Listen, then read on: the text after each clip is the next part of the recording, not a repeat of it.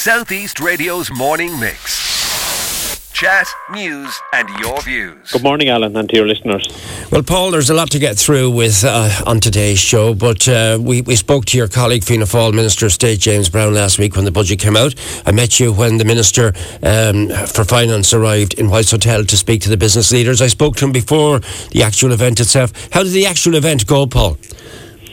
First of all, I was delighted that Minister Paschal Donohoe accepted my invitation to come and speak to business leaders across County Wexford on Thursday evening last. It was a fantastic attendance and it was a really positive meeting. It was a good meeting, and there was an opportunity for the Minister to hear at first hand what are some of the concerns of the business people, because they are the people who are employing thousands of people right across the county of Wexford in each individual town and village in our county. And there was a range of different issues that came to the attention of the Minister. Some were budget related, energy costs, the hospitality sector. But one issue that the Minister spoke to me afterwards, and that was the shortness of labour in County Wexford. That was raised by a number of people in the room, where people are having to get work permits to bring people in from overseas to fill an awful lot of vacancies in the labour market here in County Wexford. And any specific areas, Paul? Any specific areas that was in the hospitality sector, or was in the construction sector, and in the servicing sector as well. So it just wasn't just one sector; it was right across the board. And the Minister did say that he had meetings in Waterford and Tipperary on Thursday as well, meeting business people. How this came about, Alan, both myself, Senator John Cummins and Senator Garrett Ahern from the South East came together and put a plan together for Minister Donohoe to visit the South East. So he'd done all three counties in the same day. But he said this is a trend of labour shortages that he was hearing back from the three of the meetings that he had from business people. And some business people are very, very frustrated with this. And this is something that I also spoke to the Taoiseach about, because I was at an IBEC meeting a number of weeks ago, and with business leaders as well. And this is an issue that was raised, at the shortage of people within the jobs market. And there's two ways of looking at this, Paul. One is, like I've spoken to business leaders as well who have said the same thing to me, but one thing is said that the social welfare system as it is means it's more attractive not to work than work, and then other people will say, well, in certain areas the people who are trying to employ people aren't simply paying enough. So there's two ways of looking at this. What way do you look at it?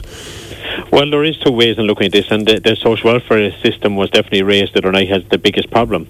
But let me say, Alan, the minimum wage has been increased over the last number of years. I know since Fine Gael came into government with Fine Gael Labour government in 2011, and the whole way along that the minimum wage has been increased, and that has been very much welcomed by a huge amount of the business leaders, even though it does put an additional cost to the business out there, but they see that as very important, as the cost of living is going up, and they have no issue with the minimum wage going up, but they still see that the biggest hindrance, the biggest issue that they see is that people on social welfare are finding it more comfortable, and they are happy enough to be on social welfare, and they don't want to work. And that was a very clear message that came from the meeting on Thursday night that we had, that they seen the social welfare payments as the biggest issue and the biggest hindrance on trying to get people into the jobs market. Okay, I'm just going to put that out to our morning mix listeners. Where do you stand on what we've just heard there from Deputy Keogh? What's your view?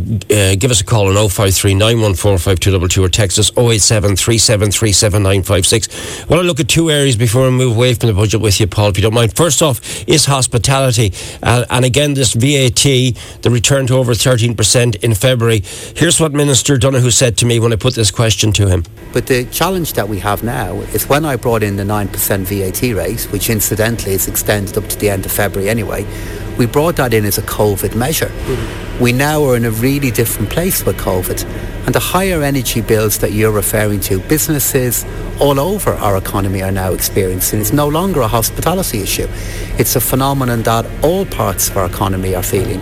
And if then we are going to bring in new support schemes, like the temporary business energy support scheme, that will probably cost us €1.2 billion for 6 months, and if we're going to have the confidence that we can afford to sustain them, that which we did during COVID, I need to retract and I need to change. Well, why stash away €4 billion then? Why not use it to help the hospitality sector? Oh, because if the last few years have taught us anything, is that you never know what's around the corner.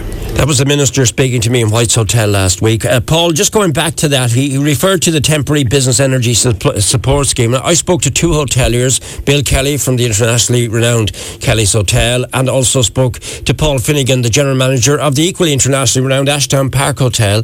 And Bill outlined in detail his major concerns about his energy costs going up by 100%. And Paul referred to the temporary business energy support scheme.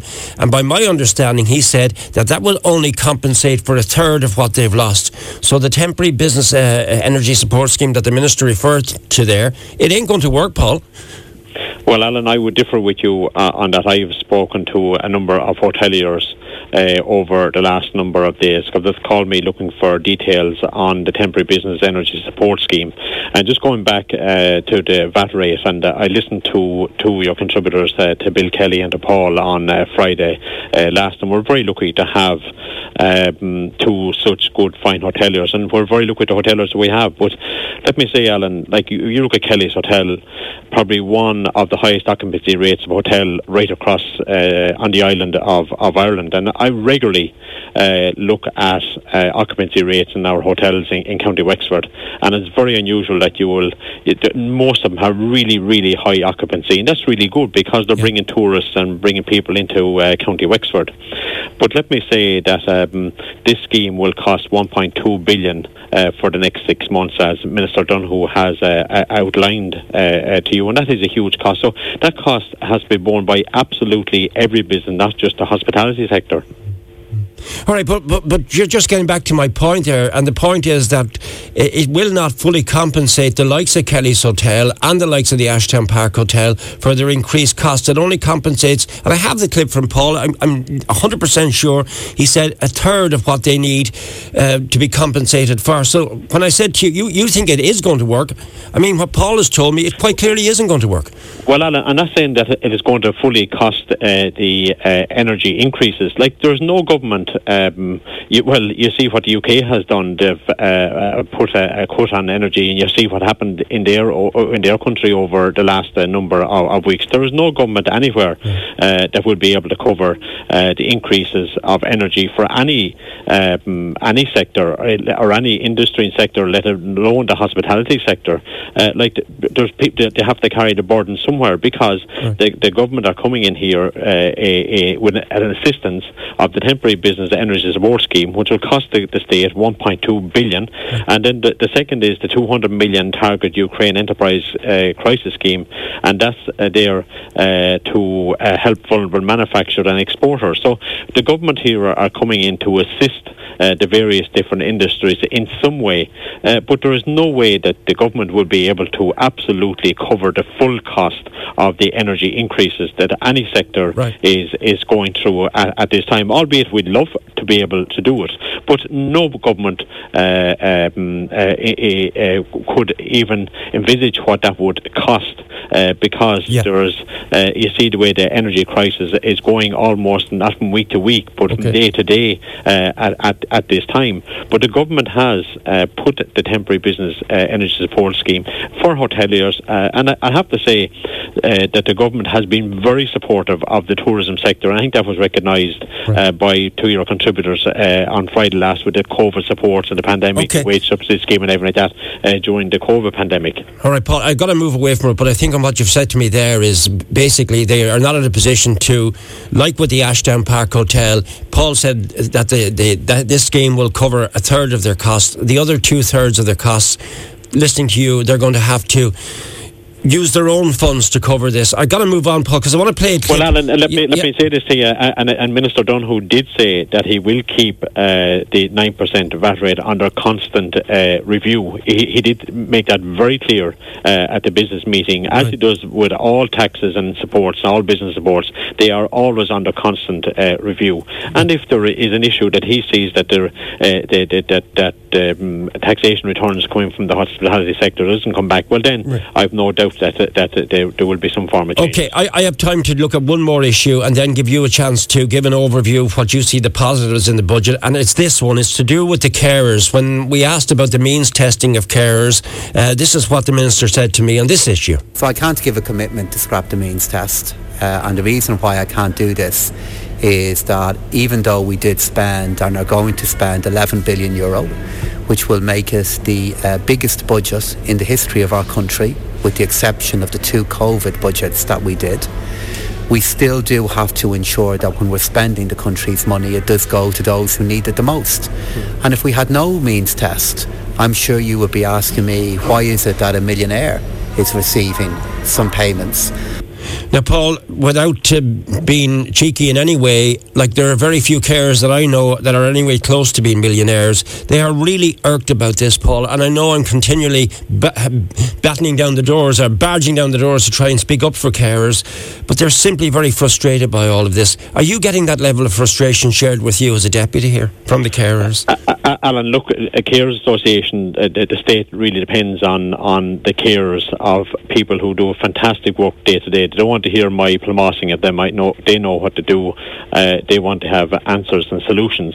But Alan, I think it would be very like that. You have to say of the positive stuff that is in the budget for the carers, that the 500 living payment people receiving care support grant will be paid in November, along that they will be also getting the increases in the welfare payments of people who are on carers allowance. And in June of this year, Minister Heather Humphreys made a number of changes for the carers allowance, where she disregarded where a person that had €20,000 in savings, that went up to 50,000. So she increased the capital disregard for carers from 20,000 to 50,000. So if you have 49,000 in savings, you will still be qualified for a carers allowance. The weekly income disregard for carers allowance went from $350 a week for single carers and to $750 per week for a couple, and the carers grant went from 1,700 to 1,850. This is well warranted. This is well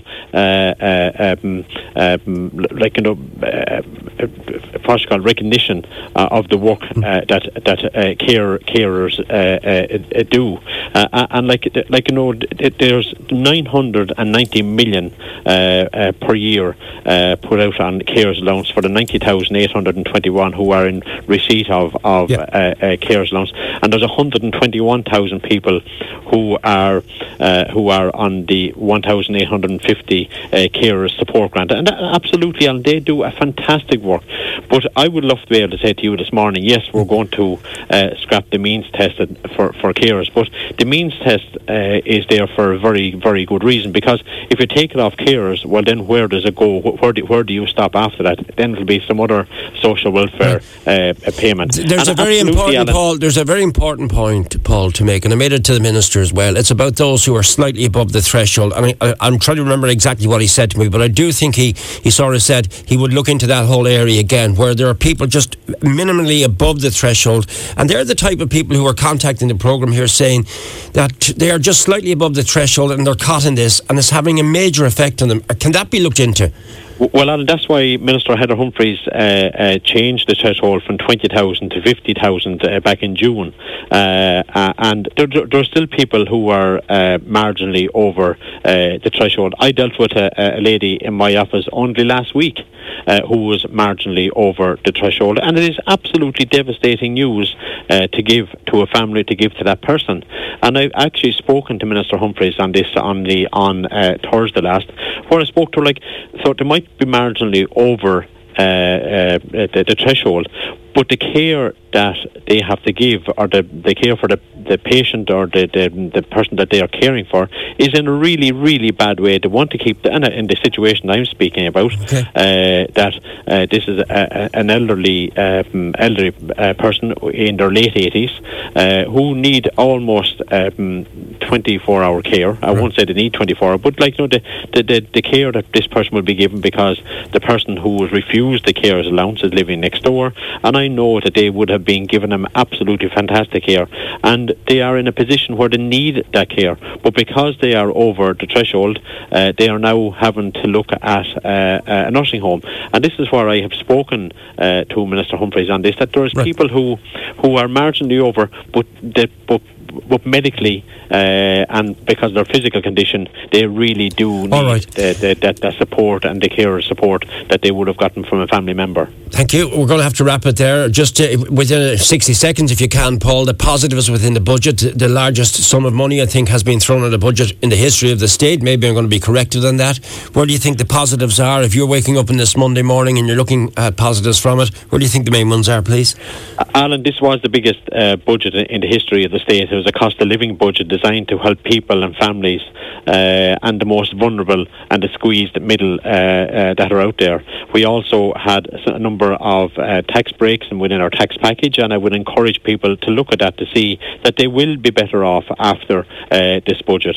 There was 11 billion euros, 4.4 billion of a package of once-off measures to address the current cost of living, and 6.9 billion in budgetary measures for budget 2023. Alan, you will never get everything absolutely right in a budget.